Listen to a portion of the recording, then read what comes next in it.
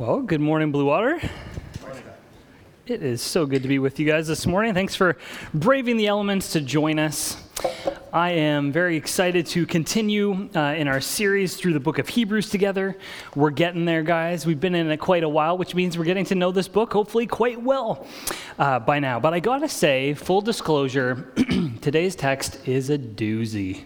It's the only way to describe it. I know you've all read it ahead because you're tracking with the plan through the book, but it's a doozy. I think I drew the short straw on this one, maybe just a little bit. And you might say, wouldn't it be easier to just do a sermon on like New Year's and resolutions and stuff? It's like, yeah, that would have been. But this is where we are in the book, and so this is where we are spending our time this morning. And I hope there's a lot of things we can take from this that are encouraging in our faith, and we'll walk through all of that. But even if nothing else, I think it's important to address the fact that in the summer, we spent a lot of time saying how we want to be a Bible church. We want to be at Blue Water faithful to the scripture. And so I hope today, even if this is uncomfortable and you leave here feeling a little unsettled maybe in some ways, that this would be encouraging to you, whether you're here for the first time ever or you've been here a long time, that we're committed to taking God's word seriously, all of it. Even the parts that might be more comfortable for us to skip over sometimes. So I hope that's encouraging to you. And that's why we're spending time in a text like this today that might be a little bit difficult. And so we're in Hebrews chapter 10, starting in verse 26. We're going to go all the way to the end. So I invite you to turn. Hopefully you have a copy of God's word here with you, whether it's digital or a hard copy, because it's so important for you to know that this is not Scott's thoughts on life, but it is the very word of God, and that's why we open it together each and every week. So Hebrews chapter 10, verse 26, let's see what it says. It says, "For if we go on sinning deliberately after receiving the knowledge of the truth, there no longer remains a sacrifice for sins, but a fearful expectation of judgment and a fury of fire that will consume the adversaries. Anyone who has set aside the law of Moses dies without mercy on the evidence of 2 or 3 witnesses. How much worse punishment do you think will be deserved by the one who has trampled underfoot the Son of God and has profaned the blood of the covenant by which he was sanctified and has outraged the Spirit of grace? For we know him who said, 'Vengeance is mine, I will repay.' And again, the Lord will judge his people. It is a fearful thing to fall into the hands of the living God. But recall the former days when after you were enlightened, you endured a hard struggle with sufferings, sometimes being publicly exposed to reproach and affliction, and sometimes being partners with those so treated. For you had compassion on those in prison. You joyfully accepted the plundering of your property, since you knew that you yourselves had a better possession and an abiding one. Therefore, do not throw away your confidence, which has a great reward. For you have need of endurance, so that when you have done the will of God, you may receive what is promised. For yet a little while, and the coming one will come and will not delay. But my righteous one shall live by faith, and if he shrinks back, my soul has no pleasure in him. But we are not of those who shrink back and are destroyed, but of those who have faith and preserve their souls." There's a lot going on there. I told you, it's a doozy. There's kind of 2 main elements that are happening in this text. So number 1, there's this warning of judgment for those who would turn away from Jesus, who would reject him and remain in rebellion. And then there's an encouragement for those in the community of faith to endure, to keep going in pursuit of him. So the first part's a warning. So who is the warning for? Let's check it out. It's for those within the Christian community. Okay, it's a warning too for those who just don't believe in Jesus, but especially focused to those who, it says, have already received knowledge of the truth. They know the truth and have probably responded in some way to it already, but maybe are feeling pulled away, pulled back towards their old life, being tempted to reject Jesus. And this is a big deal. It's a really, really painful thing when people within the community of faith choose to leave, to walk away, to renounce their faith in Jesus. You maybe have seen this in loved ones and friends. I don't even want to count the number of friends and people that I've served in ministry or students, former students, these types of things that I've seen choose to renounce their faith and walk away. It's a tragic thing. It's even become something that's been in the news quite often recently. There's been many Christian celebrities who have been very public on social media, taking to social media to renounce their faith, to apostatize, to reject Christ. And these are famous Christian authors, previously, well-known worship leaders, Bible school professors, pastors, kids, these types of things. And it's a tragic, tragic thing to see. It's also quite interesting to see the reasoning for many people who are choosing to walk away from Jesus. What is it that is pushing them away? If you ask them, and these celebrities have volunteered this information, it's quite interesting to see. The reasons are quite different maybe than the main reason that is being addressed here to the first readers of Hebrews, but they're interesting reasons nonetheless. And it seems like with all of these cases, and often in the people that I've seen this same thing play out with, is there's a deep foundational, really misunderstanding of what it means to follow Jesus. At a base level, to misunderstand what it is to follow him. There also seems to be a common thread, at least through these celebrities, that kind of suggests that, the church wasn't willing to investigate the tough questions. No one was talking about the tough questions. And it kind of becomes this intellectual thing that nobody would address these hard things. And I just had so many questions and it was so difficult. The funny thing is, though, many of these people, when they source the questions that were driving them so crazy, these are questions that we are here at Blue Water so committed to helping our students walk through before they finish high school. So it's a sad thing that many of these people who have walked away from the Lord really lived not engaging their faith, not thinking through it until well into their 40s, that they had these realizations of, oh, that's a tough question. We want to engage that early.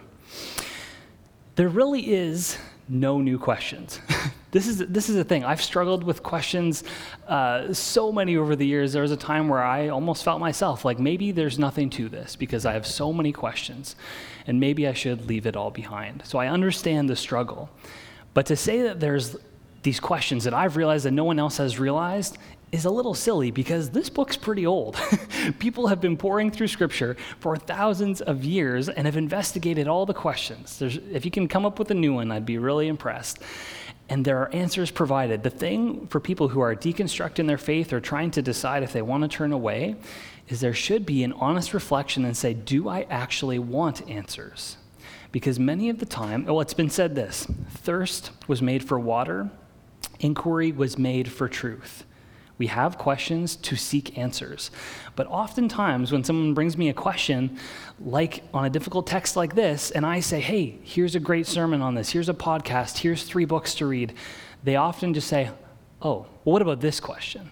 There's not a lot of engagement to pursue answers, and often when we boil it down, more than it being intellectual or anything else, it's a matter of the heart. It's a willful decision to not believe. It's a willful decision to want to follow me and my own desires rather than God. And I found something really interesting. One of these happily taking the name of apostate is John Piper's son. He's quite famous on TikTok, actually. And it must be painful for his dad to see this, but he renounces the faith on there all the time, and he said this, "At first, I pretended my reasoning was high-minded and philosophical. But really, I just wanted to drink gallons of cheap sangria and sleep around." And I've had a couple people tell me, honestly, that kind of thing, but that is underneath sometimes all of our questions, really at our heart, just a desire to go our own way and willfully unbelieve. And so this is the situation, and this is a warning to not turn away from Jesus, and it's a serious one. So let's check out what it says. Verse 26, it says, "If we go on sinning deliberately after having knowledge of the truth, there no longer remains a sacrifice for sins, but a fearful expectation of judgment, a fury of fire that will consume the adversaries." And we might read that and be a little scared, because if you're like me, you struggle with sin. Even if you love Jesus with all your heart, right? We're still going to struggle. So who is he talking to? Well, there's a big difference between a Christian who loves the Lord and is trying their best to walk in faithful obedience, occasionally falling into sin, being grieved by that, and continuing to pursue Christ by his power, and someone who is deliberately and continually knowing the truth but choosing disobedience without care. In the Greek, the word deliberate is kind of like bolded and highlighted, like the equivalent of that emphasis. This person knows the truth and is willfully, even though they've responded to the gospel, willfully walking in disobedience. It's a big difference. So that's important to see. Maybe some of you here are vegans.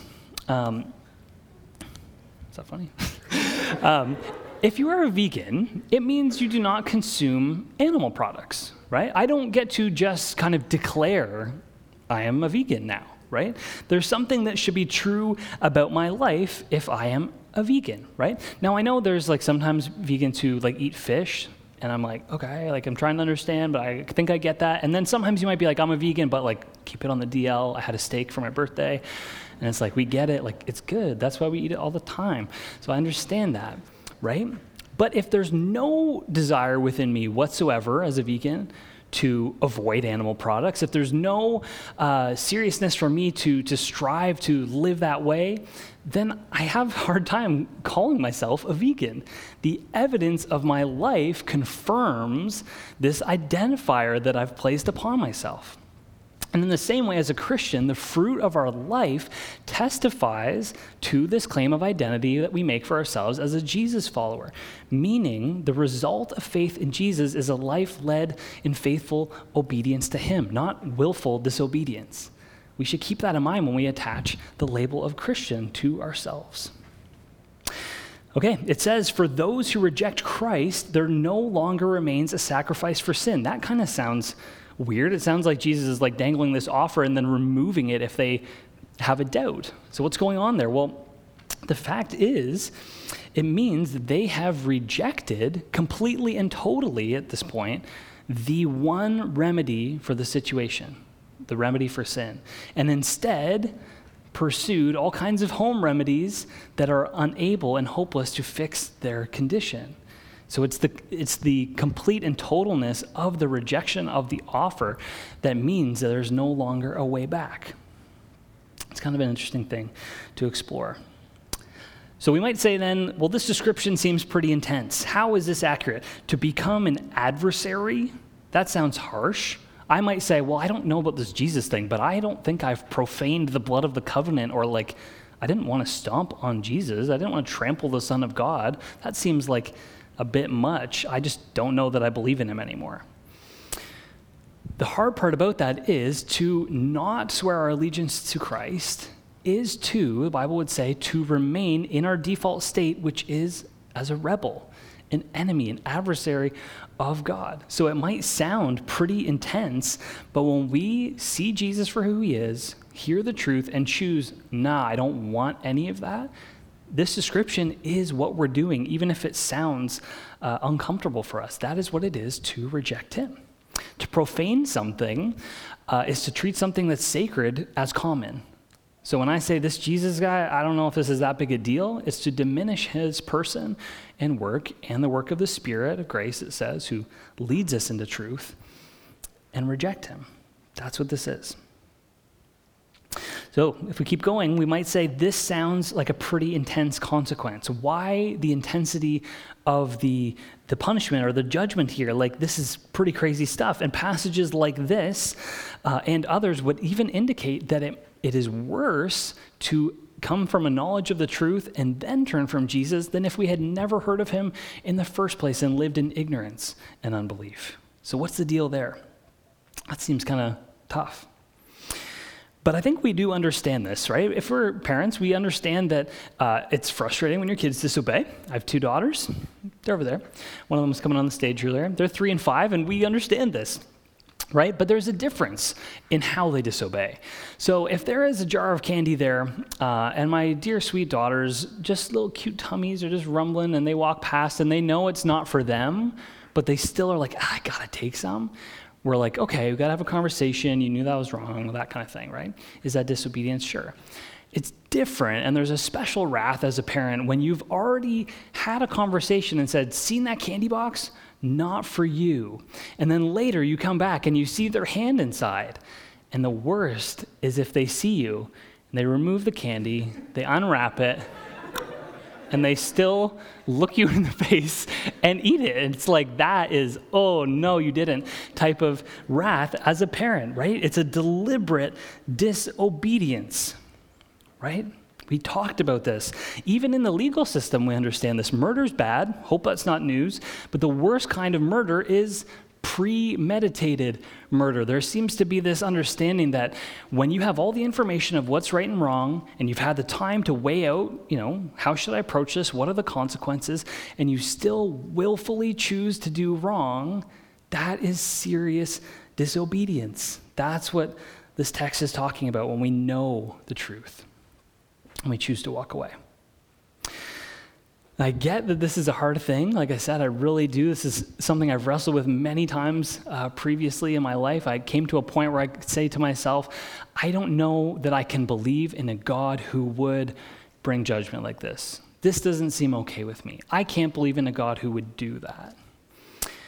And you may have heard people say that, but when we say that, it's an interesting thing because we're suggesting that me and God should agree on everything. There should be nothing that I might disagree with God. And that's kind of a bold thing to think, like the God of the universe should think like me on everything. Even Bethany and I don't think the same on everything, right? We don't agree on everything. She doesn't think birds or foreign languages are that interesting. She thinks HomeSense is interesting. I can't understand. And I have many students who work there now. I've been handing out flyers of her face, trying to get her banned from this place to save our financial situation, but it's a difficult thing. And she thinks that's great. We don't agree on everything. But when we frame things this way and say, I can't believe in a God who would X, it's not even about the question. It's not even about judgment. If it wasn't that issue for me, I'd fill the blank with something else. It's about the idea that I wouldn't follow a God who doesn't agree with me, and I wouldn't be willing to say there's someone above me who knows more and is a more fitting judge than me. It's a hard thing. And the hard part about this is my feelings, and this is so difficult, we push this so hard away, my comfort level with a text like this, something Scripture says or something about who God is no way of deciding whether or not that thing is true. Just because I don't feel comfortable with something or I don't like it doesn't determine whether it's true. And this is what is being said to be true of God. Verse 31 says the point of this warning isn't just to upset us for no reason. It's a fearful thing. And it's to say, for all those who are on the verge of falling away or who have never believed in Jesus, there are real eternal consequences that depend on where we put our allegiance. And that's a crazy thing to say in our culture. People hate that idea. I saw a video this past week of a guy who was being interviewed by the U.S. Senate, and he was a professing Christian. He had suggested previously in interviews that this very thing, that there are eternal consequences to what we believe, that God's wrath could remain on someone who rejects Jesus. And he's being interviewed by a senator, Bernie Sanders, who is absolutely irate and confused. How in the world could you possibly believe that God could be a God of judgment who would bring wrath on someone for beliefs they hold sincerely? How could that possibly be tolerated, such a belief? And he ends by saying, this candidate is not fit because these are not American values. This is ridiculous to believe that a God could be a God of judgment for those who wouldn't believe. And yet, even though we don't feel comfortable with it, it's saying it. It is true. It doesn't matter what we may feel about it. We have to address it. It's a fearful thing, it says, to stand before the judge of the universe. We have a zoo that's not far away here that we have gone to. It's not quite a Tiger King situation, but they have a lot of big cats. And big cats are pretty cool. They have a lion that is massive. And so we were watching this lion, this big male lion, and just in awe of it. And then there was a guy there who had a little dog, like a real little dog. And this dog was feeling tough behind the fence, and he was amping up this lion, like running back and forth, barking. And usually at the zoo, lions just like sleep in the sun. This thing was up and like running back and forth, getting so fired up about killing this dog. And I was starting to get pretty worried. I looked at the fence. This place, there's no roofs on the cages, and there's no barbed wire, and they're like 9 feet tall. I was like, this thing's getting so amped, it could jump out of here easily. So we fled. as you do. I am not going to oppose this thing. That is fearful. Everly, if she's told you that the lion got out, that's what she thinks happened. That isn't quite what happened. We thought that could, so we left. The fear there draws us away from opposing that thing. The warning that's here is not meant like that. It is meant, the fearfulness of the situation is meant to draw us to God. Because, remember, he is a God of love. His wrath actually flows out of his love. It's evidence of his care and love for his people that he would have wrath towards sin and evil and all that harms his people in the world, is it not? The Bible says he wishes none would perish, but is ever patient so that all would turn to him in repentance. It's to drive us to him, not from him. Then we get to part 2. This is the encouragement. Hey, this is a serious warning. Continue to persevere in your faith. He says, remember the former days. Verse 32, after you were enlightened, there was hard struggle with suffering. Some happened to your friends, some happened to you. It says you had compassion on those in prison. You joyfully accepted the plundering of your property. It's weird. Since you knew that you yourselves had a better possession and an abiding one. So do not throw away your confidence, which has a great reward. For you have need of endurance, so that when you have done the will of God, you may receive what is promised. He says first, remembering is a key to perseverance in faith. I don't know if you have a good memory or not. Mine is good for random facts that are of no significance and struggles with other things. Maybe you have a good one. But remembering is important. It's important. He's saying, remember previous examples of hard things that have happened on this journey of faith and that you endured. And there's a list of stuff that they were experiencing, which are tough things. Like, this is not Bible Belt Christianity for them. They're being persecuted, sometimes horrifically, right? So it's a different context than what we're experiencing. But he's saying, remember where you've been on this journey with Jesus and what you've already endured for the sake of Christ with his help, and then keep doing it. Keep going. And we might not feel persecution like they are experiencing here, but think about your faith journey. What are the hard parts? Where have there been times where you've felt like you couldn't endure, or maybe it would have been easier to walk away from Jesus?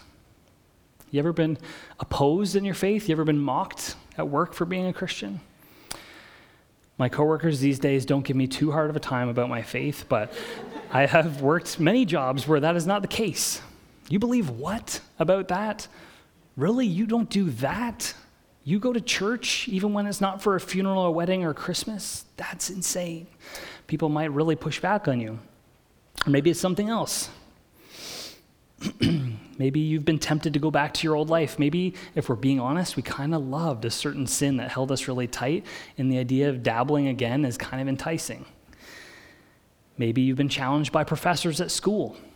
Maybe you feel like you're the only friend in your Christian friend group that wants to take faith seriously. Maybe you've been tempted to walk away from Jesus because there's just this one girl, man, who really doesn't like Jesus so much. Fill in the blank. There's all kinds of things. Maybe COVID has brought you to the brink of frustration and you say, hey, it might be easier to just be done with church altogether, but he's held you fast. Remember the ways he's enabled us to persevere on this journey with faith, and then lean in and keep doing it, is what's being said here. And the crazy thing about this is that it says even when all these horrible things happen, like even when someone's stealing your stuff, they have joy. When someone takes the last food out of our fridge and a good meal, the leftovers, I want a full inquiry. There is no joy usually when people steal our stuff, and yet they're joyful. How? Well, maybe the key is the word that says they're enlightened. They're enlightened. Remember, to the world, what we believe in this book, the truths that we hold to, are foolishness until God reveals and enlightens. Notice it's passive, like we don't enlighten ourselves. He reveals spiritual truths to us. And they are changed. True transformation takes place because only someone who's changed in a radical way endures torture, theft, imprisonment with a smile, with joy. That is not normal behavior. They're different. Hope you're still with me. Verse 34 says they're joyful too because they knew that what they had in Christ was better than anything they could lose. It would abide. It cannot be taken from them. And Apostle Paul echoes the same thing in Philippians chapter 3. And he certainly had much to lose and certainly suffered maybe more than anyone for the sake of the gospel. And this is what he says. He said, "Whatever gain I had, I counted as loss for the sake of Christ. Indeed, I count everything as loss because of the surpassing worth of knowing Christ Jesus my Lord. For his sake, I have suffered the loss of all things and count them as rubbish in order that I may gain Christ and be found in him." He says, "that I may know him and the power of his resurrection, may share in his sufferings, becoming like him in his death, that by any means possible I may attain the resurrection from the dead." Paul says the reward is knowing him, like now, today, and one day being resurrected to new life for eternity with him as well. And these Christians believe the same thing, that relationships and comfort and safety and status and money and property and all these things had nothing on this gain of knowing Jesus now and forever. And so the question for us too is, how does Jesus compare for us to all those other things? Is he more valuable? Could we let go of some of those things with joy like they did? Okay, let's keep going.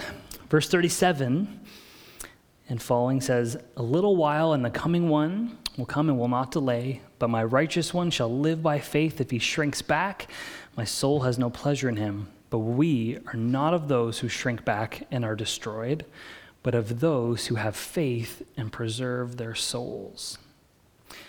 They are tempted to shrink back, to go back to their old way, and that could be tempting for us too. Have you ever felt like maybe it would actually be easier to not be a Christian? That's true. It is easier to not be a Christian. We're not signing up to follow Jesus because it's easy in any way, but we don't decide how we live our life based on what's easy, right? To follow Christ is far better. And Paul says there's nothing that can compare to the surpassing worth of knowing him. That's why. I heard a story this last week that I thought was very strange, but very interesting, about a guy named Karl Wallenda, who was a high wire, a tightrope walker, performer, and he was really famous, and he didn't really get scared. He was really confident. He was very committed to the simplicity of walking across a tightrope, just being like, the goal is to succeed by getting to the other side. It's simple. It doesn't matter if you're 2 feet off the ground or like 1,000 feet off the ground. That's it. And he did many, many performances, but at a certain point, there was one event, and he really started to change in his demeanor, so much so that his wife noticed, and he became very focused on all the possible risks. I mean, you'd think he may have thought about those before, but apparently he didn't, and all of a sudden, he's really focused on well, what if this happened? This could go wrong this way, this could happen this way, and his focus became all about avoiding risk and all the negative potential consequences rather than focusing on what he was so passionate about before, the simplicity of the goal of getting to the other side. And his wife later said that she knew then that he was going to fall because his focus was so much on not falling and all the potential things that could go wrong for him that was inevitably what was going to happen because his focus was different. And he did tragically fall. And it's quite a story because there's actually a whole psychology to this idea of where the focus is. It's called the Wallenda effect. Because this guy saw all the potential for loss, all the risks that could be avoided, and his eyes were firmly on that rather than the goal. And he shrank back from the task as a result. And for us, as Christians, I think there's a parallel there. We can be so consumed, and so could they, the early readers, with avoiding risk and all the things that could go wrong and all the difficult questions that are keeping me up at night and what my friends might think and will this relationship be possible for me or will I face opposition at work or how am I going to deal with this hard tragedy that's going on in my life? All these things can be where our attention goes, and so it's all about avoiding risk and all the things that could happen and go wrong rather than focusing on the goal, which is to focus on Jesus, the reward. Knowing him, it's simple pursuit of him who is far more valuable than any of these other things. And often, this was the case for me at that season of my life and for many that I know who are questioning and maybe feel like turning away from Christ, it's often moving our focus away from Jesus and who he is and what he offers us and starting to focus on all these little details of what about this and what about that. And when our focus moves away from Jesus, it is inevitably where we go, away from Jesus. It's something to consider. To shrink back is to turn away from him, and our focus is important. And so may we be those that do not shrink back, that stay faithful with endurance, that keep our focus on him and pursuing him, the simplicity of that. Sure, there's other things that are going on. There's a lot of noise. There's a lot of difficulty. There's a lot of questions. But it's so much better to know him now and forever. And so may we be those that continue to pursue, to take this warning seriously. Don't remain a rebel pursuing your own remedies. There is one remedy. It is Jesus, and it is far more valuable to pursue him. He is greater than everything. Do we believe that? Let's pray. Lord, thank you for your word.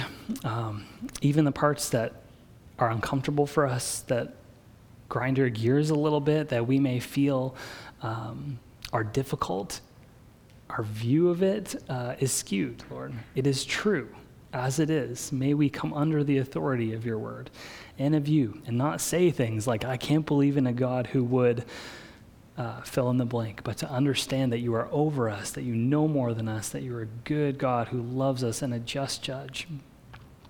And so I pray today that we would take this warning to heart, Lord. I pray for those who can identify with a former self of a former version of me that had so many questions, Lord. May those who feel on the verge of turning away from Jesus today, God, I pray you would draw men and women back to yourself, to stay committed in the task of pursuing you above all else, and not being distracted by the questions and the noise and the what ifs and the avoiding of risk, but to follow you, Jesus. You are so much more valuable than anything else that could take us away from you.